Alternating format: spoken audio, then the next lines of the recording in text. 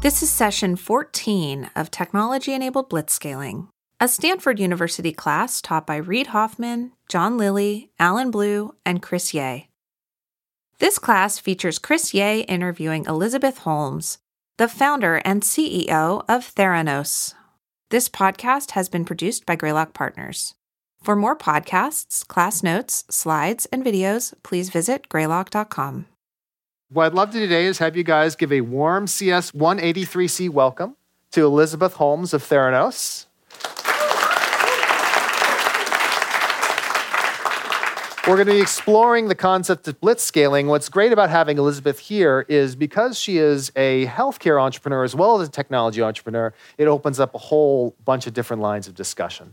But before we sort of get into all the details, maybe you can just tell us a little bit about what Theranos does. More specifically, how does it create value? How do you monetize it? Because it's very different from a lot of the companies we've seen. Mm-hmm.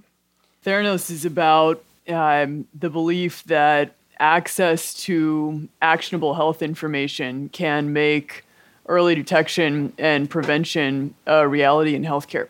And so we spent a long time thinking about what does access mean and how do you make this information that is so inaccessible to people something that becomes part of their daily life. And that started for us with figuring out how to build a lot of back-end technology to totally change the way that lab tests, which are the primary driver for 80% of the clinical decisions in healthcare, are accessible, and trying to figure out, how do you take these services that are incredibly inaccessible and incredibly expensive and make them available to people for, $2.99. And so we have developed an ecosystem in which we can make low-cost, high-quality tests accessible. We've built out a retail framework that allows people to get access to information in ways they haven't before. And we've focused on making the testing experience wonderful, which includes changing the way that consumers engage with health information and making samples smaller. Now, one of the things I think is very famous about Theranos is that you started Theranos while you were here at Stanford. And in fact, it was based in a basement, I believe. Can you talk a little bit about those early days and what you were really focused on back when you first started out? I was focused on a dream, which was that what I've gone through in my own family and losing people that I love could be changed, and that it doesn't make any sense that we have this paradigm in healthcare today, which is that we determine someone is sick because they're already symptomatic, right? You look the word diagnose up in the dictionary and it says to determine the presence of disease from symptoms. But by definition, that means you're already sick. And so I was thinking, well, could I build something to change that? I was doing research here in a number of areas and trying to figure out, is there a product that we could create that would change that paradigm? Got it. And so the idea would be, instead of me waiting to go to a doctor and ordering tests and everything like that, I might just say, well, every quarter it's cheap enough, I'll just go to Walgreens and go ahead and run a whole set of diagnostics. And that you would begin to understand that information the same way you understand your credit card data, right? Right now you know more about your credit card than you do about your body. And yet the data that's associated with your biochemical information is so powerful and so useful in the context of changing your daily life. Right? Now, I noticed that Chris has a question. Chris has always got a lot of questions. I was just curious if you could expand more in terms of when you're at Stanford, basically what you were doing and then how it ended up coming out as a company. Sure. I was studying chemical and electrical engineering. This was before sort of the whole BioX evolved. And I was doing research in the chemical engineering department around the handling of very, very small volumes of fluid and sensor type systems, and was really interested in the confluence of technology and healthcare, and was really interested in the concept that the way we do testing right now doesn't make any sense. I'd gone to Singapore to work in their Genome Institute. This was at the time of the SARS outbreak, and and the types of equipment and technology that they were using to measure, effectively these what's called protein microarrays, where you're looking at this protein detection system for trying to figure out whether someone is sick with something. Just really fundamentally from an architecture standpoint hadn't changed since like the 1960s in terms of the way these systems are developed. And so I was thinking about the fact that there were different ways that you could do this. You could apply technology towards solving these problems, and got so obsessed with it that was spending all of my time on it. And I think I had, I don't know, like 26 units, per quarter kind of thing. And What year were you? I started as a freshman and then ended up right before my sophomore year filing my first patents around these concepts for the types of systems that we were developing. And by sort of the end of the first quarter of my sophomore year, this was all I was doing. And so Stanford makes it really easy. You can just go on leave and come back, right, anytime you want. And so I figured, all this training and all this studying, this was what I wanted to do, and this was what I felt like I was born to do. And so I went to go spend all my time on it. Now, I think that one of the things that comes out of your story is you actually went to your parents and said, hey, instead of all this money that you've saved up to send me to Stanford, how about if you let me use it to start my company, which I think is pretty amazing. Can you talk about like how you made the decision to do that and how on earth you persuaded them to go along with it? Yeah, I think, we all ask ourselves this question about, what is our calling? What is it that we love? What is it that we really want to do with our life? And I had thought a lot about that and grew up in a family that was very involved in public service. And I got to a point in time where, I was really thinking about if I were going to build a product, if I was going to create something, what would make the biggest difference in people's lives? And at an emotional level, I couldn't think of anything that could be more meaningful than changing what we all go through when we say goodbye to people we love too soon because we didn't find out in time to change that. And so when I sort of latched on to that, to me, the purpose of going to Stanford was to figure out how to get the skill sets to be able to go do that. And when I felt like I had the ability to sort of dive in, that was it. So it wasn't much of a discussion. It was kind of, this is what I'm going to do now. And your parents just said, oh, all right, Elizabeth, sounds good. And they were wonderful. Yeah, they could have made that very difficult, but they didn't, and I'm incredibly grateful for that because, the money that I used to start the company would have allowed them to retire, Well, one of the things that's interesting about the process of starting the company is I think you mentioned you were doing research on SARS. Yeah. And I think that, Theranos originally started off doing something very different than what it's doing today. And so you morphed and pivoted along the way. Can you talk about how you eventually figured out and settled on this particular product strategy? The vision was always the same. Mm-hmm. And my first patents were around sort of elements of some of the exact same technology that we use today, but just in a different form. I knew that we wanted to do something very big in the context of setting out to change the way lab testing is done more broadly. And this is a complicated problem. You mentioned it's obviously a highly regulated space, but it's also a problem where if you develop an assay or a chemistry to measure one thing, like a glucose test or a cholesterol test, that does not mean that methodology lends itself to being able to measure anything else. And there's such a huge parameter set in terms of all of these things that you have to develop that this was a very long-term mission. And so we set out basically knowing that we were going to need to have a very long time horizon, and we began to build the business in such a way in which we could effectively grow the company and realize the mission as we executed on different products and services along the way. So we started sort of with a subset of, in our case, serving as a lab and certain tests and technologies that we could provide. And we had sort of initial implementations of the technology that don't have the same sort of capabilities that we have now with what we've built. And then as we were able to begin generating revenue and starting to build the company around them, just kept on expanding until we reached the point where we were ready to begin offering effectively a full service laboratory capability to people.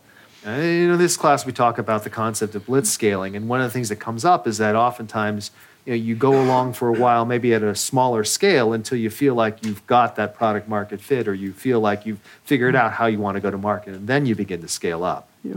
Now, where does Theranos stand today in terms of scale? The number of employees, I know you have a lot of lab space here in the Bay Area. Talk a little bit about the scale it is at today.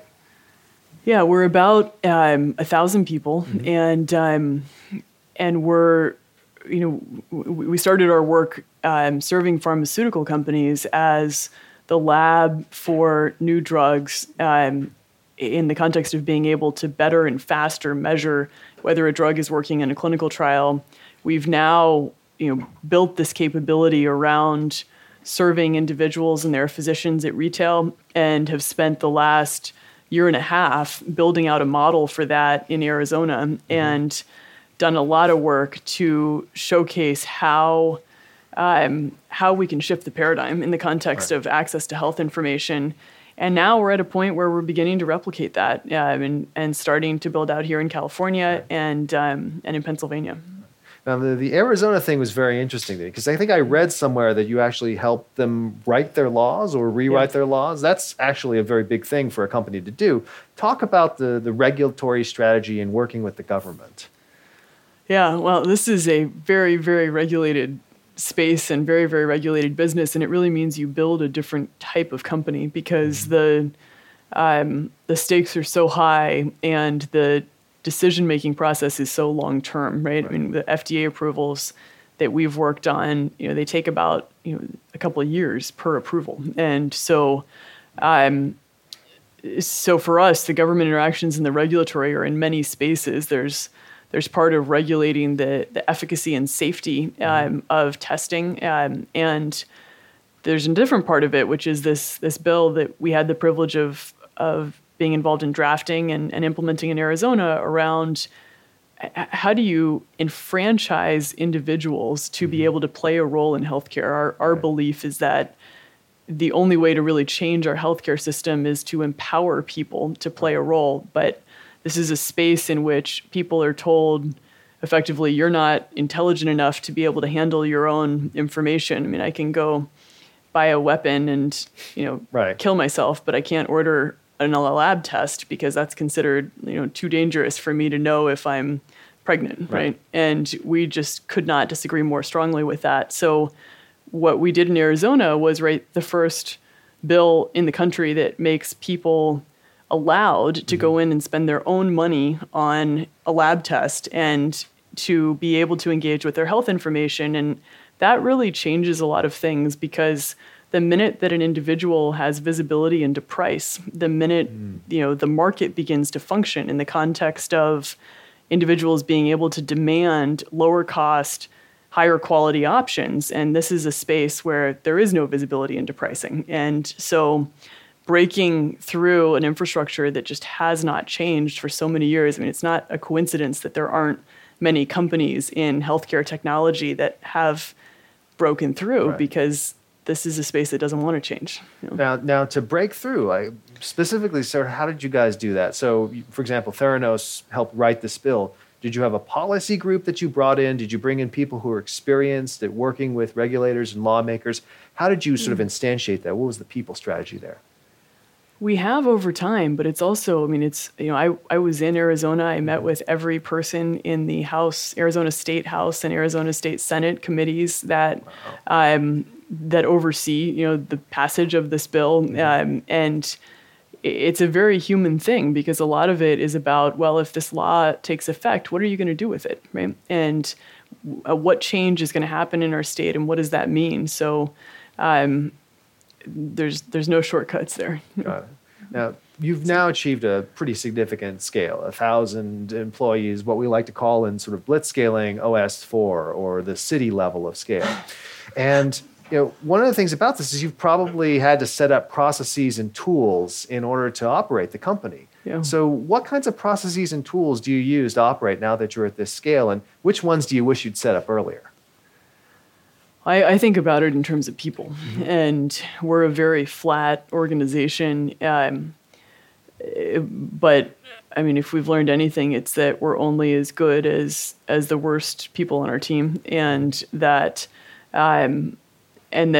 everything that we've done is only because we've got the right people on our team. So, I mean, the ability to recruit and empower people and build people from within to win in terms of executing on these different areas really is fundamental to that type of ecosystem. And then, there's a huge part of building the culture, and in our case, a culture that embraces failure and a team of people who want to do the really hard things that are going to challenge a lot of people and threaten a lot of people in this space, because that change is needed in the world. And in terms of the people, like for example, you probably have different kinds of people. You have people who are doing engineering around the nanotainers. You have people who have a medical background. You have people who have a business background. What's kind of the breakdown of that group, and how do you recruit those differently? Well, they're very different. I think it's pretty evenly split. I mean, we have as many software developers as we have, people working on mechanical engineering, as we have people working in other areas within the company. I think the art is in getting those teams to speak the same language and work together, and that's something that, I think over the 12 years now that we've been doing this has really become a core competitive asset, because just the mindset and the work culture is so different in terms of people coming from a lot of these different types of companies. Yeah. And I have a quick question. Yeah. Sounds like a follow-up. Got one right there, too. Yeah. About the early days of Yeah. Theranos, how did you go from leaving Stanford with your patents to building a company? Like, how did you surround yourself with the right people, and how did you build the team? Yeah, I mean, there's a great Martin Luther King quote that I love, and it says, just take the first step in faith. It says you don't have to see the whole staircase, just take the first step, right? And all of these things, they start in baby steps, right? I mean, you don't start out saying, okay, I'm going to go hire 100 people and raise $50 million and start making millions of dollars in revenue. You start with, for me, the first part was, well, what are we building, right? And what is this product? What is this system? How do we design it? And the beginning of it was very technical, and it was about invention, and it was about reduction to practice. And then it was about, well, is there someone who could work with me? So I had the opportunity to hire the person I was working for in the PhD program at Stanford, and he came and look at your professors in a very different way. Yeah, exactly. It's an asset. And so then there was two of us, right? And we were thinking about how do we build this, and as we started getting into sort of the reduction to practice mode, then it was like, well, can we get access to a lab space? How do we do that? Where do we go? And we started to look at, okay, well, could we raise some money? We started talking to people about how would you get access to capital for what we do? This is highly capital intensive. You can't just be in a basement. You actually need fume hoods and these types of things to be able to do this. And it's one step in front of the other, right? I mean, just each step along the way. But I think it starts with a really, really clear understanding on why are you doing it, right? I mean, if you're going to start a company, why do you want to start a company? And what is this mission? And is it a mission that you want to fight for when it gets really, really hard, right? Because every single step along the way, I've always thought, when you're failing and when bad stuff happens, it's a sign that if you're doing what you really, really love, you're onto something because you're being tested, right? And one of the other interesting things about speaking of people, I think your brother works for you at Theranos. How do you balance personal and professional relationships? It's an interesting dynamic. Well, he came in 2003 when it was me and the PhD student at Stanford and built our website, which was very useful. And then he went back and went to school, went to Duke, and then worked in DC building a government practice for a consulting group. And when he had the experience in terms of management and and have the development of his skill sets, we convinced him to move back in. And I think anytime that you have people you're close to in business, whether it's family or whether it's people who you were really close friends with, those people really have to work even harder than everybody else in order to make that work, because it has to be about business, and it has to be about business first. And that means it's about the company first, and that means that they're held to about 4 times the standard as everybody else, because it has to be that they're there because of the contributions they can make.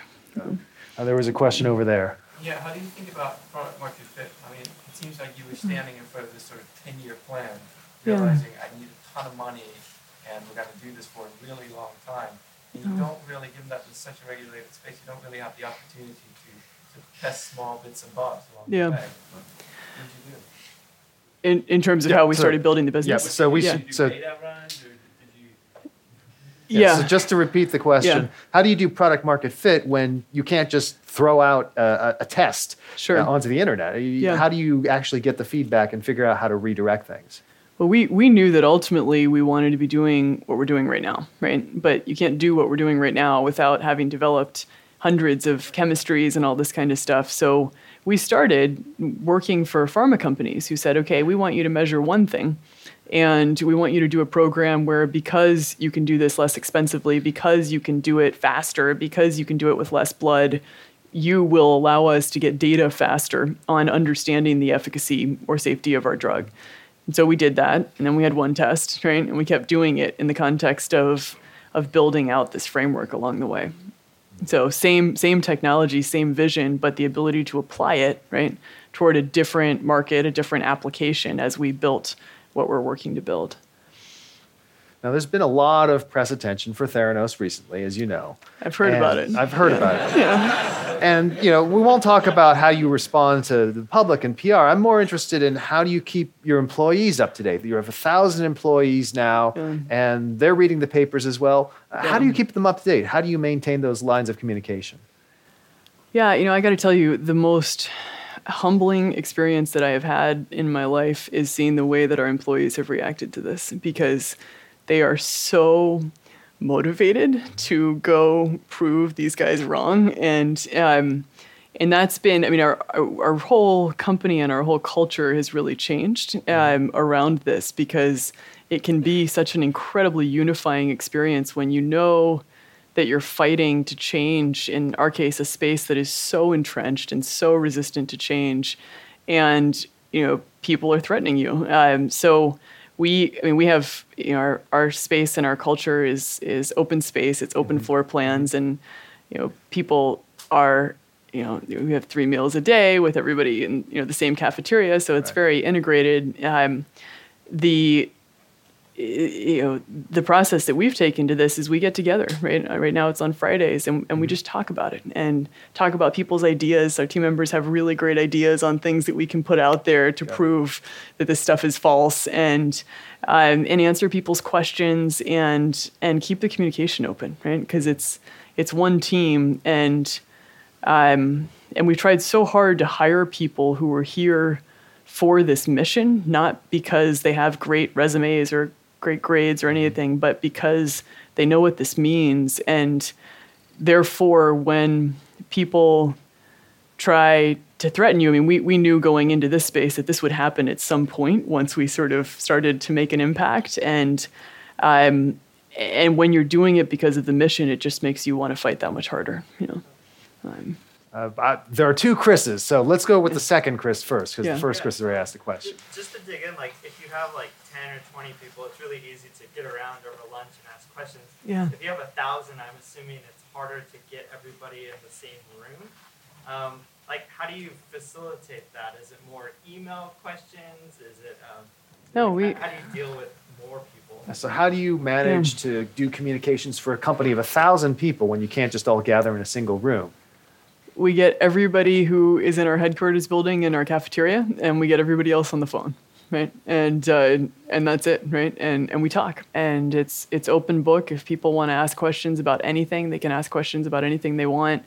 It's wonderful to let people share their emotions or their ideas or their comments about some of this stuff. And it's a very unifying experience. As a company, we generally would do all hands meetings like this when there was something specific to talk about, like we got FDA approval. And so, there's a big discussion or a celebration about it. But this has created an opportunity for us to just get together, right? And that's a pretty special thing.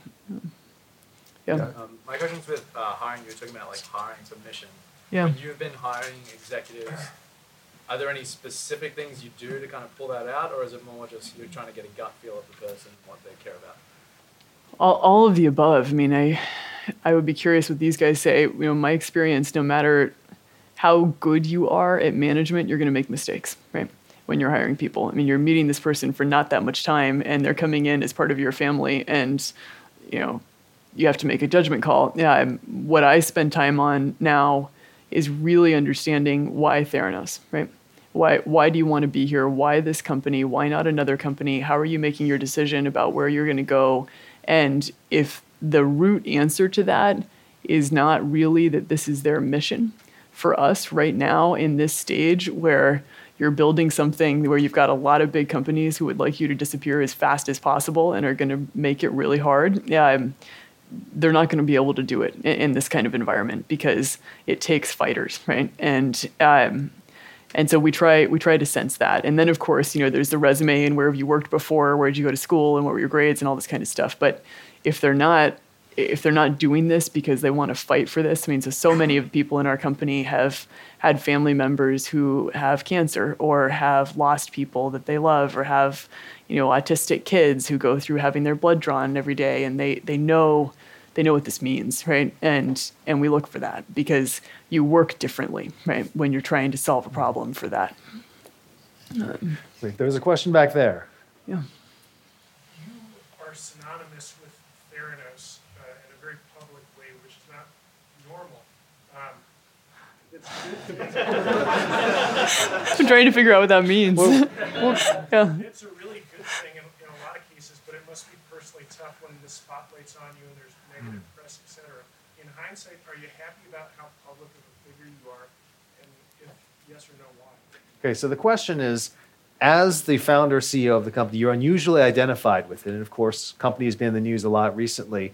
How do you think about the upsides and downsides, the pressure that comes with it, and what you think about the decision that was made to feature you? Yeah, I mean, so I started this work in 2003. The first time we ever engaged with a press publication was in the end of 2013, right? We were totally in stealth mode for 10 years, which was wonderful, right? And the reason that we did it is because our work and what we're fighting for is changing our healthcare system in such a way in which early detection becomes a reality, right? But if you spend a lot of time in places like rural Arizona or in low-income communities where people can't afford access to good healthcare, they don't know that they have a right to their own health information, and they don't know how to use it, right? And part of what we need to do to realize this dream is educate people on the fact that you can do this and you can engage with this information and it can be accessible and you should demand it.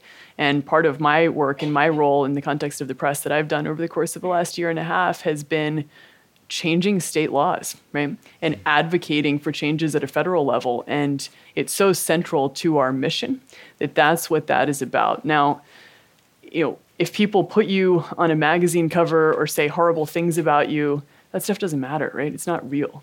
What's real is every single day, are there more and more people who are getting access to health information that they wouldn't get access to, right? Were it not for something that you've built. And for us, I mean, part of this whole media thing has been, as we spoke with national media publications, a huge part of it was around our work around advocating for changes in state laws, our work around trying to reduce Medicare reimbursement rates, which has been a very threatening thing to others in the industry, our work around lobbying for FDA regulation, which has also been a very controversial thing to people in the industry.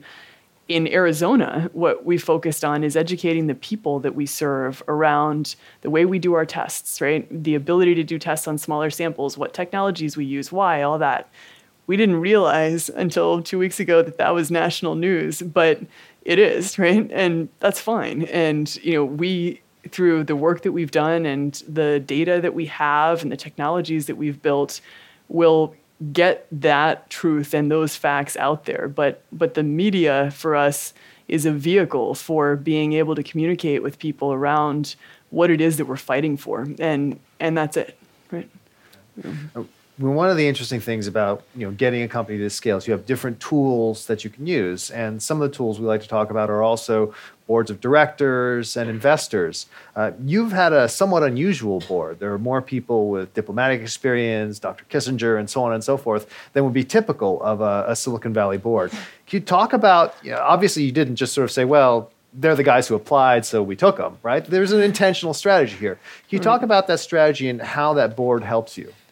Sure. I mean, I've been incredibly privileged to be able to learn from and spend time with just incredibly brilliant strategists. And, people talk about our company inside of Theranos as a double bottom line company where, we're a for-profit business, but we make decisions based on realizing this mission. I mean, the reason that I work the way that I do and the reason that I want to do this for the rest of my life is because we want to see a change in the world that the technologies that we build are a tool for realizing. So these people understand what it means to realize changes in policy, to realize effective strategies when you're going into a space where a lot of people would like to get rid of you as fast as possible. And we've benefited from that in a wonderful way. And, I've changed our board many times as I've built the company, and it will continue to evolve as we grow. But we've been really lucky to be able to learn from some of the smartest people. So if I were to paraphrase, it sounds like what you're saying is, it's not just about the technology development, right? It's not the typical venture capitalists. There's a lot of policy involved. There's a lot of as you put it, the fight that's happened. And what you've tried to do is bring in people who have experience with things that are outside Silicon Valley because you feel like that's where the decision is going to be made. Well, for us in healthcare, I mean, this is a very complicated space. And as I was saying earlier, as I have thought a lot about it, I really believe there's a reason that it hasn't changed for like 60 years. And so, it's not just about making a box or making a test. It's about how do you change the system, right? And we spend a lot of time thinking about that. Got it. Over there. Yeah, when you were doing everything in Arizona, was there any, offset, or was there any resistance to you specifically there? Were there any lobbyists or companies specifically within the Arizona legislation system that were going against you? So when you went to Arizona, did you meet with resistance? Was there anybody there that was fighting against what you were doing? We passed this legislation in every committee and in the House and the Senate, and the governor signed it, and it was completely bipartisan, which is awesome in Arizona. And it was almost unanimous, except for, I think it was one person who didn't vote because they didn't like the sponsor or something like that. But there was only one set of organizations that lobbied against it, and that was the traditional lab companies. Got it. Yeah. Another question. Yes. Okay. So it seems like Theranos sort of straddles like the high-speed tech startup space with also like the biotech space. How do you think about like how you operate in terms of the two different worlds? Right. So given that you're straddling biotech and high tech, two different cadences generally apply. How do you manage that tension?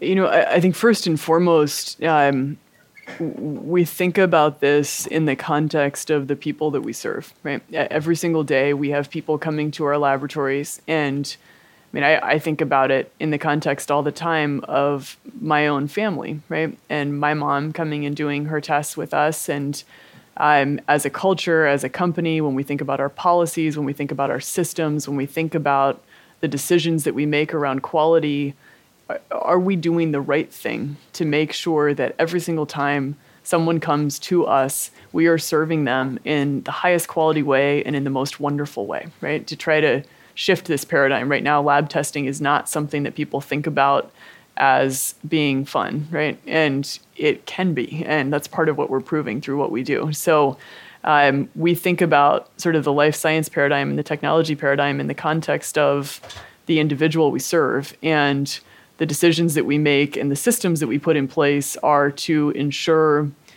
the integrity of what we do, which means that as a company, we operate very, very differently than a traditional technology company. We've gone out and done something that is very controversial, which is we've proactively and voluntarily submitted ourselves to FDA regulation. Well, that means you run the company totally differently because you have to have systems in place and quality systems in place and good manufacturing practices in place that are very, very different than if you weren't FDA regulated. But that's the right thing to do because we're trying to build a space in which individuals have access to their own health information, and it's the way to ensure that that the data is the highest quality. Yes. Yeah, so a lot of people would say that to start a company like Theranos, you should like be a doctor or like have an MBA or have a lot of this formal training. So when you were leaving as a sophomore, how did you develop the conviction to say, I actually don't need this formal training. I know that this company is 10 years out from going to market, but I can start it now. And what is the value to me right now? And similarly, as you're hiring, do you see a big difference in people who have a lot of formal training? What do you think of the value of formal training? Got it. So the question is, what is the value of formal training, medical training, MBAs, that sort of thing, considering you left Stanford in your sophomore year to do this and have managed to come this far? Yeah, I think it depends on what you want to do. I mean, some of the most amazing stories in history are about people who didn't have formal training in a specific area or weren't recognized as sort of the elite people in an area. I mean, the creation of the polio vaccine, right, is an amazing story like that, where the guy who figured it out was not sort of the one who would have been expected in the respected medical community to do that. But the whole point about innovation and invention is it's the people who think differently, right? And so for me, when I started, it was about what do I want to do, right? And it really, really, for me, goes back to mission because I know that this is a problem that I want to spend my life trying to solve, period. And therefore, if people are going to tell me that I'm not good enough, or I'm not smart enough, or I'm not trained enough, or I'm doing it wrong, they can tell me that as much as they want, and I don't really care because this is what I want to do, right? And when you care that much about what it is that you're fighting for, I mean, people can try to beat the crap out of you, but you just keep on getting back up, right? And so that was my personal mindset as we think about building the company. If we're hiring someone to be a medical director or hiring someone to be a staff physician, we want to go find the best medical doctor or the best staff physician because that's their role in the company. But if we meet someone who's an undergrad who has no training in any of these things, who wants to grow with this company for the long term, do we think that person has to go get a graduate degree to be able to do this? Absolutely not, right? Go with that side. So building on top of that, how did you deal with being so young in an environment where almost everyone in the industry has a PhD, or is 10, probably more years older? Yeah. So, especially in the early stages, how did you deal with being a first-time CEO, all those things? How did you deal with being a 19-year-old founder CEO in an industry where most people were much older and had more degrees? Yeah, you don't focus on it, right? And you don't pay attention to it, and it's kind of similar to being a woman in engineering and in math and in building a company like this and in this space. I mean, I've always told myself that you just don't pay attention to that because what matters is your actions, right? And what you do, what you create, what you build, and you focus on that. And I've found that if we can keep our head down and focus on what it is that we're actually creating and the integrity of that, ultimately over time, right, everything else washes away. But I did learn I think it was like the first 7 years of the company, I wasn't technically allowed to rent a car by enterprise. Now I guess you don't have that problem anymore, but yeah. Exactly. Thank you, Uber. Yeah, right. Yes, over there. What's your thought process on the strategy of not revealing specifics about how the technology of the company actually works? Like it seems like you use trade secret instead of patents for defensibility. Even though it seems like if people understand how the tech works, they will have no faith in the assessment process. Got it. So the question is patents versus trade secret and keeping some of the secret sauce hidden away from public view. Talk about your thoughts on that, because I think you have a lot of both. Yeah, we do. I mean, we've been very aggressive in building our patent portfolio. It's something that's really important to us, and we've done just a huge amount of that over the course of the last 12 years, and it's something we take really, really seriously. I think the question, you asked the question about confidence. I think the question is, who do we care about having confidence in this, right? And the people who we've cared about having confidence in this are the physicians and the individuals, the people that we serve. And so, right now in the world of clinical laboratory testing, Theranos is in one city, right, in the whole world. And we've focused on really briefing the physician community there and the people that we serve so that they can understand our test methods, our data, do comparisons between using us and using a traditional lab and get hands-on experience understanding how we work, right? And that's been very successful for us, and that's led us to this point. We knew at some point that because we're doing things differently, because we're trying to lower Medicare rate, because we're lobbying for FDA regulation, because we're opening up this market to individuals, that this might be disruptive. And so we're at a point now where to demonstrate the integrity of what we've done and the technology that we've built and the data that we have, we're going to put it in the public domain, because we have a core value, which is that we really resonate with this concept of better transparency in lab testing. We thought that the way to do that was to be the first and only lab with the confidence to go into FDA and file all of our tests with them, which no other lab has done before. And we thought that if FDA came out with these decision summaries, that would really make a point about the integrity of what we do. But there's no reason that we can't additionally put that into the public domain, and so we will, and we're at a point now where this is so high visibility for so many people that it's the best way to respond to it, because I can go around everywhere and be like, that's false, that never happened, but data speaks for itself, right? Now, a couple of other questions I want to make sure we hit, and then we'll return to the students again. And another tool are investors, and you have a couple of notable investors. I think Larry Ellison may very well be one of your largest investors. Can you talk about how you picked your investors and how you felt they could help you scale and help you grow the company?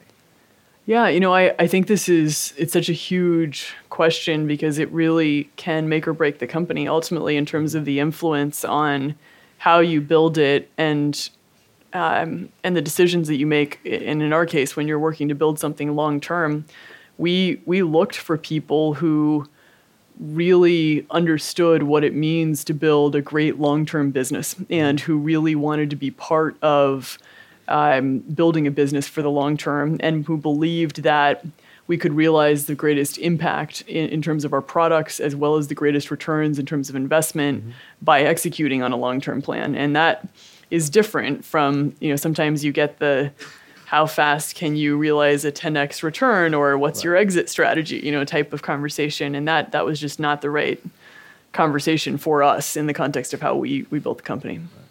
One of the other things I've watched a couple of your interviews, and one of the other things you've talked about is how you really hope that, and I think it comes through when you're talking about Theranos and the people and the culture, you want this to be a place where people can go to have a career and where people are promoted from within. Yeah. And we've had other guests who've talked about this. Mariam Nafisi of Minted talked about how many of her best people are folks she's promoted from within. Yeah. Talk about some of the people you've grown from within, and talk about also the times when you decided, I should go outside and bring in this expertise. Yeah, absolutely. I mean, we will build from within, and we will promote from within anywhere we can. And it's something that that we believe in so strongly because it shapes our culture. And we like to have people in roles in which they can do the jobs of their direct reports. And we find that if the people who embody our values are the ones in leadership positions, then when we're growing at the rate that we're growing, where the majority of people are new at any given point in time, we can maintain our culture. And so that's something that I'm incredibly focused on in the context of how we scale the company. By definition, sometimes you just can't grow people fast enough. And so you have to supplement with outside talent. And we've worked really hard to try to do that in such a way in which we get to know people as well as we can before we bring them in, so that we can try to have, as high a success rate as possible in the context of how we build out the executive base. And is that relatively even between the different types of folks, like the medical staff versus the engineering staff versus the software development staff and business staff? Or are there particular areas where it's more useful to go outside or better to stay inside? It's a great question. I think when we're, I think in every area, anywhere that we have the opportunity to promote from within, we will. But when we're scaling an organization, for example, you decide you're going to expand to a new state, you really have no choice, right? And so you're putting a new ecosystem in place. But we're incredibly proud of, we've had people who've done just an incredible job in Arizona, and we've now relocated them, and they're starting to take on new roles in other areas. You also are very famous. You, like many people in Silicon Valley, you work very hard. I think you don't take vacations. You work at least 6 days a week. How do you end up allocating your time? So, for example, maybe the past couple of weeks have been abnormal, but how do you typically break up your time and think about, well, this time I'm going to spend with my team, this time I'm going to spend thinking myself, this time I'm going to talk with customers? What's the division? Part of the way I've always seen my role is that your job is to solve the toughest problems, right? Mm-hmm. So you're spending time in the areas that are most critical path and that are most critical to realizing sort of the next step along the way in the context of the mission. So that's generally where I spend most of my time. Yeah, but my passions, and as I work to build this organization, are to be able to focus as much as I can on the product and on sort of the creative aspects of communication in the company, and how we do that and how we connect with people around this mission. Got it. And then do you, in terms of the time though, for example, is it primarily spent with internal communications or external communications? What are some of those breakdowns? It depends on what the priority is. When the priority was get this bill passed in Arizona, I was in Arizona doing that 24/7, right? Otherwise, where I can, I like to not travel as much as humanly possible now and be embedded in the company. And the best is when I get to spend time with our teams there.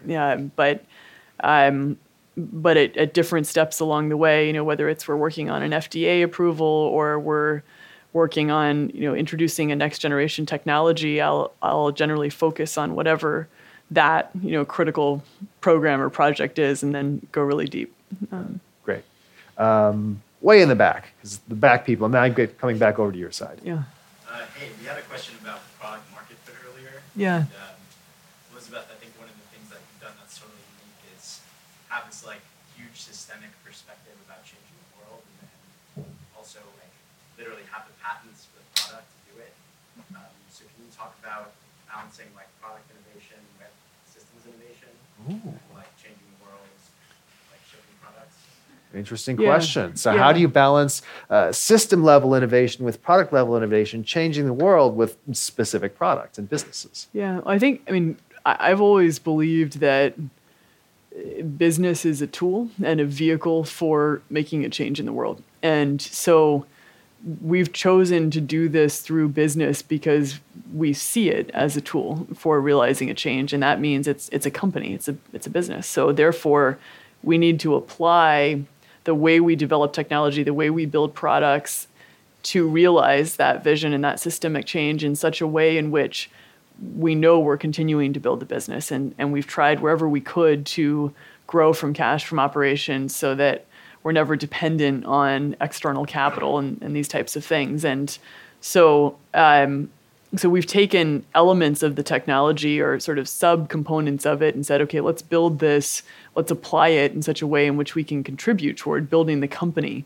and then we can work toward these goals. And each of these actions that we take are little steps that ultimately will add up to and contribute to, and we hope ignite a movement toward realizing some of these changes in the system that we want to fight for.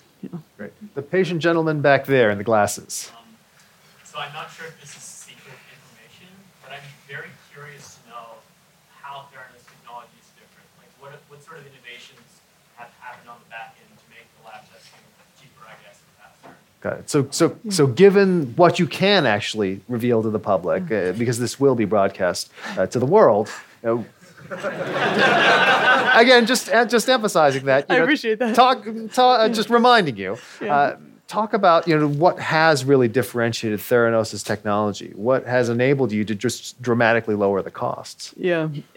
So we've really looked at the end-to-end spectrum of the way that testing is done, and a huge part of it for us is in working to change the way that the actual tests are run, right? So we've developed new devices, we've developed new chemistries, we've developed new consumables, we've done new software that changes the way that the actual assay, the actual hardware processes these samples, right? And automates it and allows it to be way lower cost through the application of that technology. So this summer, when we got our first FDA approval, that was on our proprietary device and our proprietary software and our proprietary consumables, and the first of our tests that allow this testing to be done on a new platform. Right? So what are consumables? Just because not everyone is a healthcare expert. It's what you put the chemistries into to be able to process, a test, right? Okay. Physical things, right? Over there.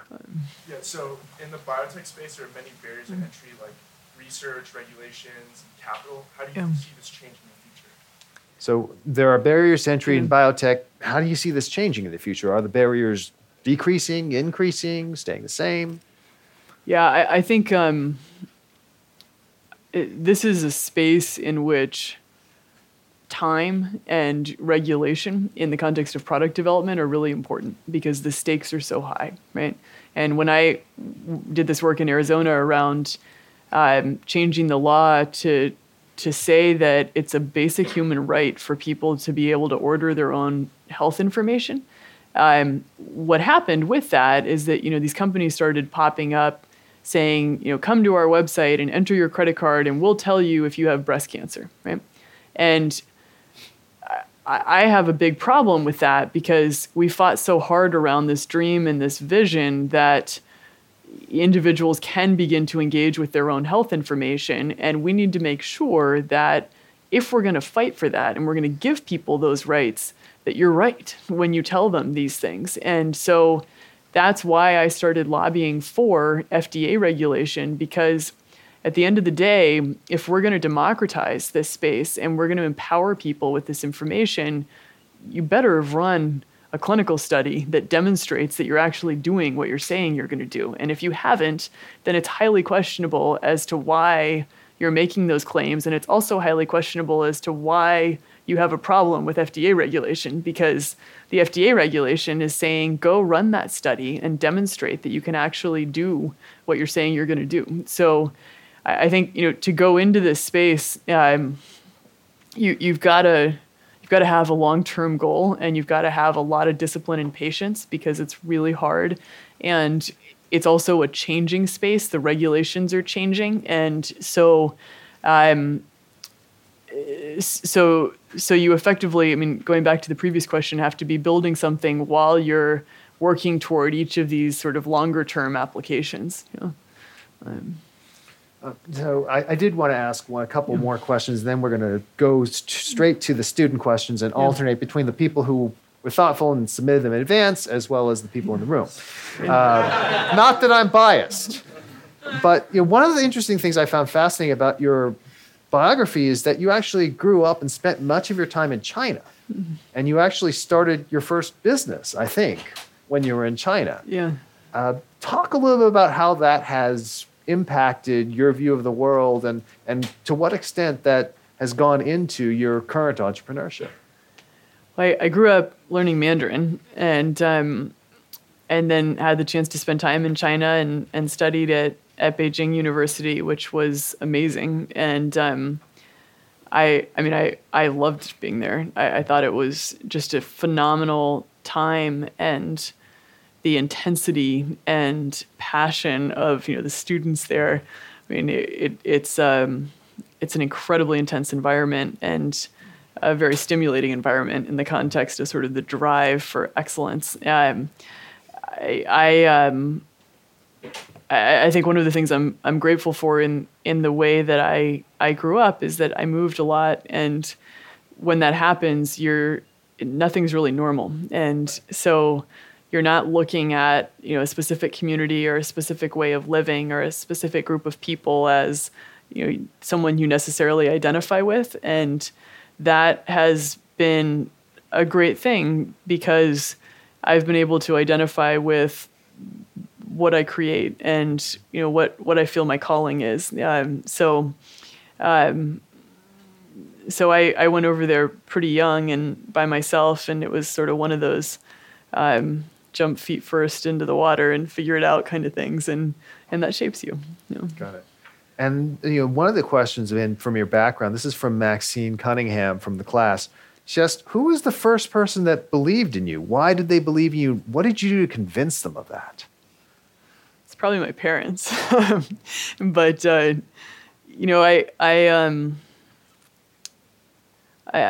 think it's ultimately it's yourself, right? I mean, it's you.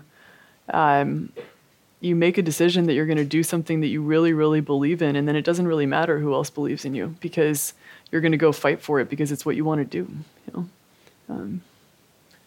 This side, look all the way over. Why not? I was wondering, with the aspect of breakthrough products, right? I think Theranos has been distinctly churning out products that are very different from the medical space. So I was wondering, what creative or scientific processes have you put in to consistently think radically and create products that are 10 times better in a space that hasn't really changed? Interesting question. So what have you done? What processes or tools have you put in place to develop breakthrough sort of 10x products to do things very differently than the way things had happened before? I think we've asked different questions, right? We're trying to solve different problems. I mean, people say we're in the lab business or we're in the finger stick business. We're not in the finger stick business. We're in the can we make early detection a reality business, right? And everything that we do is around how do you build systems, how do you build products, how do you create access so that person by person people begin to engage with their health information in such a way in which they're not asking themselves the question, what if I had known sooner, right? And that's a totally different way of approaching this. It's not, I want to be a better lab or I want to make finger stick tests. It's how do we change that, right? And then everything that we do comes from that. Jeffrey Clapp from the class asked the question, so why did you decide to launch Theranos in Silicon Valley? Obviously, you were a student at Stanford at the time, but there are plenty of other places that are more experienced in terms of the FDA or the medical industry or what have you. Why Silicon Valley? I'm highly biased. I think that this is one of the most amazing places in the world, and I think the people here are people who all come because they want to do something meaningful and they want to make a difference, and they come from all over the world. And one of the things that we love the most about our company is I look around the room in a meeting and there's people from India and Pakistan and China and Egypt and Brazil, sitting in the same room on the same team in the same product, and they all came to Silicon Valley because they want to build something great. And it's with those type of people that you figure out how to solve really tough problems. Just as an experiment, those of you who were not born in the Bay Area, raise your hands. Yeah. Right? There you go. So, yeah. There you go.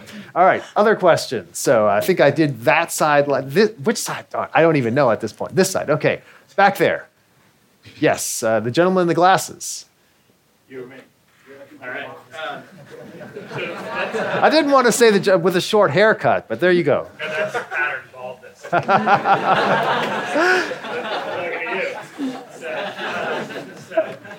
Maybe it is you. So let's jump ahead 10 years. So my background's in FDA products and home monitoring.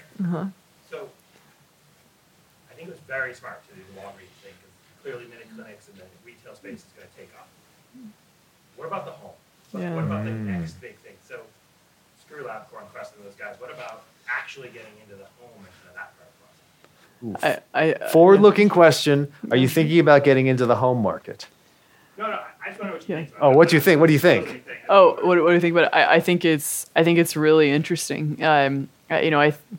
All of our belief systems are around get information to the individual, empower the individual at the time and place where it matters, right? And I think there is an incredible future there, and it's one of the reasons that I think it's so important to try to break down these barriers. The state law thing is important just because it says you have a right to your information. Well, what happens when you have a right? All of a sudden you become interested in it. And all of a sudden you're interested in products and services that you could use to get access to this information. I think it's a whole frontier. Question from the audience here. VJ Gale, MD, asks, back in the early days, you were just... That's what he's listed as on his LinkedIn group. Back in the early days, before all this publicity started coming out, how did you manage to reach out and engage with regulators, despite the fact nobody knew who you guys were? What did you do to actually, reach out to them and get on their radar and engage with them? We showed up. We've proactively done this for some time, and we've tried to figure out what the right thing to do is in the context of how to build this company and what the right system is, and we've tried to look for really good advisors and really good people in the regulatory space to say, okay, no one's ever said that they're going to build a new lab and go make hundreds of tests and take them all through the FDA process. Normally what happens is, people say, I'm going to take a product through the FDA. It's not, I'm going to go take 300 things through the FDA. And so how do you do that? How do you create a model for it? And we've spent a lot of time on that. Good. Over on this side. Yes, back there. I'll come back to you. So, why blood testing? There's many different ways to disrupt healthcare, especially in terms of proactive diagnostics. Yeah. In the early formative years of internet, did you give any thoughts about them? So why blood testing in particular, and did you look at any other types of clinical avenues? Yeah, yes, we have. And blood testing is really important because the blood testing data is really important. And the way that you get access to it, which is this traditional venipuncture in locations that are pretty horrible and really expensive, and you don't know how much you're agreeing to pay when you go in to do a test, is such a huge barrier in people actually getting access to their own health information. So when you look at our country, 40 to 60% of people actually don't go get a lab test done when they're given a requisition by their physician to get it done. And the way our system is set up, those tests are generally only ordered if you're already symptomatic for something, right? If you go into your doctor and you say, hey, my family has a history of heart disease, I just want to see how I'm doing, I'm worried about it, the doctor will say, well, you're not symptomatic, that's not a medically necessary test, therefore insurance won't pay for it, therefore you're going to pay $3,000 out of pocket, so people don't do it until they're sick. And this is a way to begin to get access to this information before you're really sick so that people can do something about it. Okay. Back over to this side. Way in the back there. I like to give people in the back a chance. So obviously one of the great ways to disrupt healthcare is through healthcare testing and proactive diagnosis. What else do you think the biotech industry needs to do? Because that's such a whole novel approach, right? Instead of curing a disease, build the infrastructure to cure all diseases, right? What else? What other kinds of infrastructure needs to be disrupted in the biotech industry? So what else needs to be disrupted in the biotech industry?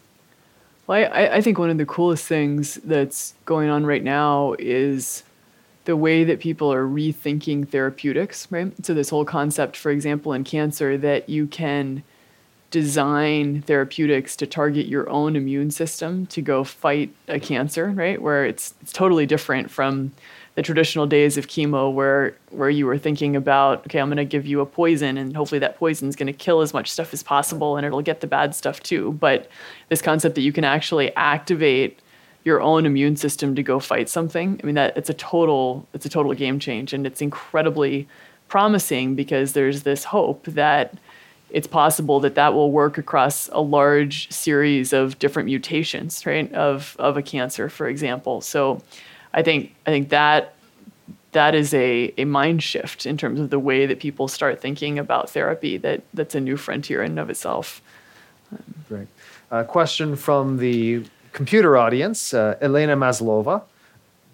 How do you think about big pharma, big pharmaceutical companies? Obviously, you've done work for them in terms of clinical testing and whatnot. Are they ultimately customers, partners, competitors, acquirers? How do you think about them? Well, they were our customer for quite some time as we built out our framework. I think they play an incredibly important role in the health system, and I think the more that we see these movements toward these whole new areas of thinking about how therapies can be developed and applied, I think they play an incredibly important role in changing how we think about healthcare. Chris.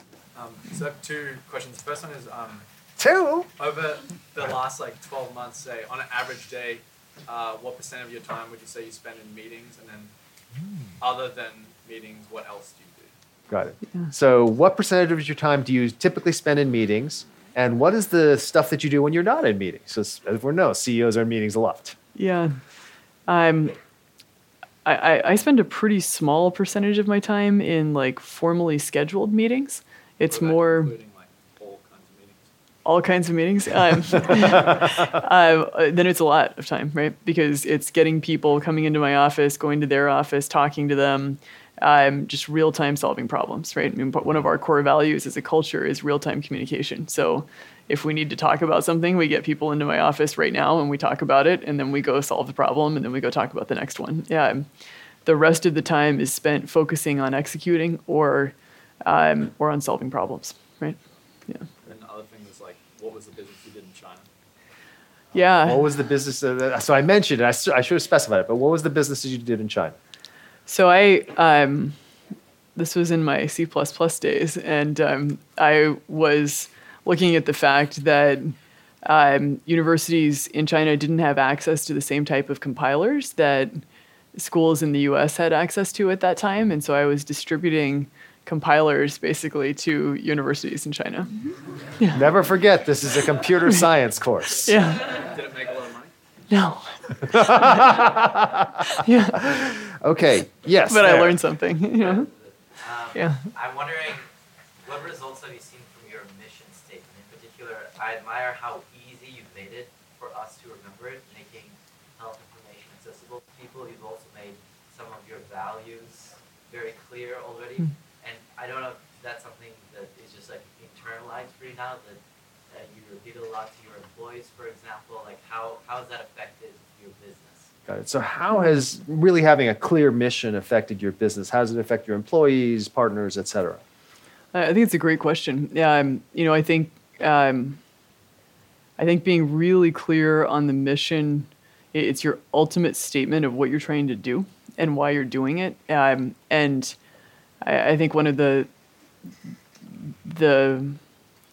most powerful things that I've learned is that if you set the right values, the values become the vehicle through which you make decisions, right? So when you're dealing with a decision that you don't know the answer to, reflecting on what those values are and why you believe in them ultimately becomes the tool for knowing what the right answer is.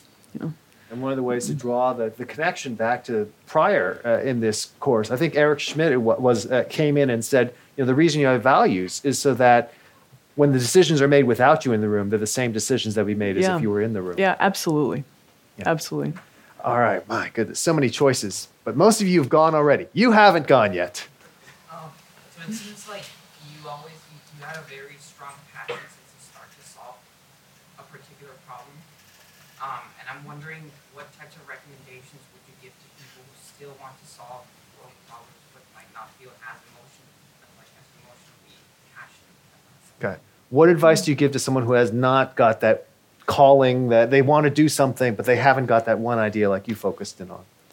I think you spend a lot of time thinking about what you really, really, really love doing, right? I mean, it's like, the experiment that you just keep on going back to the lab for, over and over and over again because you have to figure out how to solve it. Or, I have friends who are in art and they're just, obsessed with, figuring out how to paint a certain type of portrait because they love it, right? It's what, if they didn't have to work for a job, that's what they would be doing. And when you find that thing that if you didn't have to work, if it wasn't about money, that is what you would want to be spending your time on, right? You have that passion to look at it and figure out how to do things differently because you love it, right? Or how to do things better because you love it. And the thing that's so important about it is that because all these things are so hard, right? I mean, people are going to challenge you, they're going to fight you, they're going to try to destroy you, they're going to do all this stuff. When you love it so much, you want to keep fighting for it, right? Otherwise, you'd be like, I don't have to put up with this. I'm going to go do something else, right? And it's that thing that you love, right? And I think every person finds it ultimately. It's what you. I mean, I know for me, I thought about it so much in the context of building this company because I asked myself the question, okay, if I were fired or I couldn't be CEO or, we failed, what would I go do? And this is what I would go do because this is what I want to do. And I would do it as many times as I have to until I figured out how to get it to work. And that's different for every person, which makes the opportunity to find that distinction or that unique, difference in how you could do something or do something better. Back there. Hi, I'm Brandon. Given Theranos' long-term ambitions for systems change, but immediately right now working on incrementally towards that with a highly technical, specific product, how have you thought about imagining the internal identity of your company and the external brand such that it can evolve over time to encompass the larger aspirations that you want to accomplish? Got it. So how do you manage the internal identity and the external brand to be able to cover what you're doing today, but also your broader vision for where you want it to go? I think they all have to be the same, right? I mean, your internal identity better be your external brand. Otherwise, you're confused, And for me, it's always been about, okay, we have this dream. We want to do these really big things. They're going to take a really long time to do. But today in Arizona, how many people were able to get lab tests that would never have been able to afford it before were it not for the products we build, right? And if I can drive home at night and I know that even one person, right, was able to get access to a test they would never have been able to get access to before because of something we did, right? We've realized that mission because person by person, we make that change in the world. All right, my goodness, so many people. One last question over there on the end. How do you plan to scale global in the aspects of legal? For instance, I'm coming from Brazil and probably have a lot of differences on the regulation. Yeah. Excellent question. How do you scale globally when you're in such a regulated industry? Yeah, it's a great question. And as you said, it's completely different every place you go. I think a lot of it comes down to people and understanding the people who really know how to operate in a certain area and who have the relationships to be able to do that effectively. We're trying to be highly focused in working to build something great in an area or a city or a state and then repeating it one by one. And we're very clear that our success or failure there is completely dependent on how good the people are that are running it, right? And how well they understand those ecosystems. One of the questions we traditionally ask in CS 183C, and I'll end with it, and then we'll let folks who want to come up and ask questions. What would you do if you could pick up the phone and call your 19-year-old self? What would you tell her to do differently, if anything, if you had that power? I would just do it even more intensely and harder and faster. And, fail fast, right? Fail hard and just keep going. What did you do that you weren't intense enough? I'm having a hard time picturing this. Well, I learned, right? I mean, I wasn't like this when I was at Stanford. And, I tried to build myself and train myself to work like this because I knew this is what it was going to take. But, you go into it and you're thinking, can I do this? Is this going to work? And all of those doubts that go into trying to figure out if you could actually be successful with something. And I really believe it's true that if you can imagine it, you can achieve it, right? And every time you do it, you get that confidence. But the first time, you don't know, right? So leap of faith. Yeah. Elizabeth, thank you so much for coming in today. Absolutely. Really appreciate it. Yeah. Absolutely.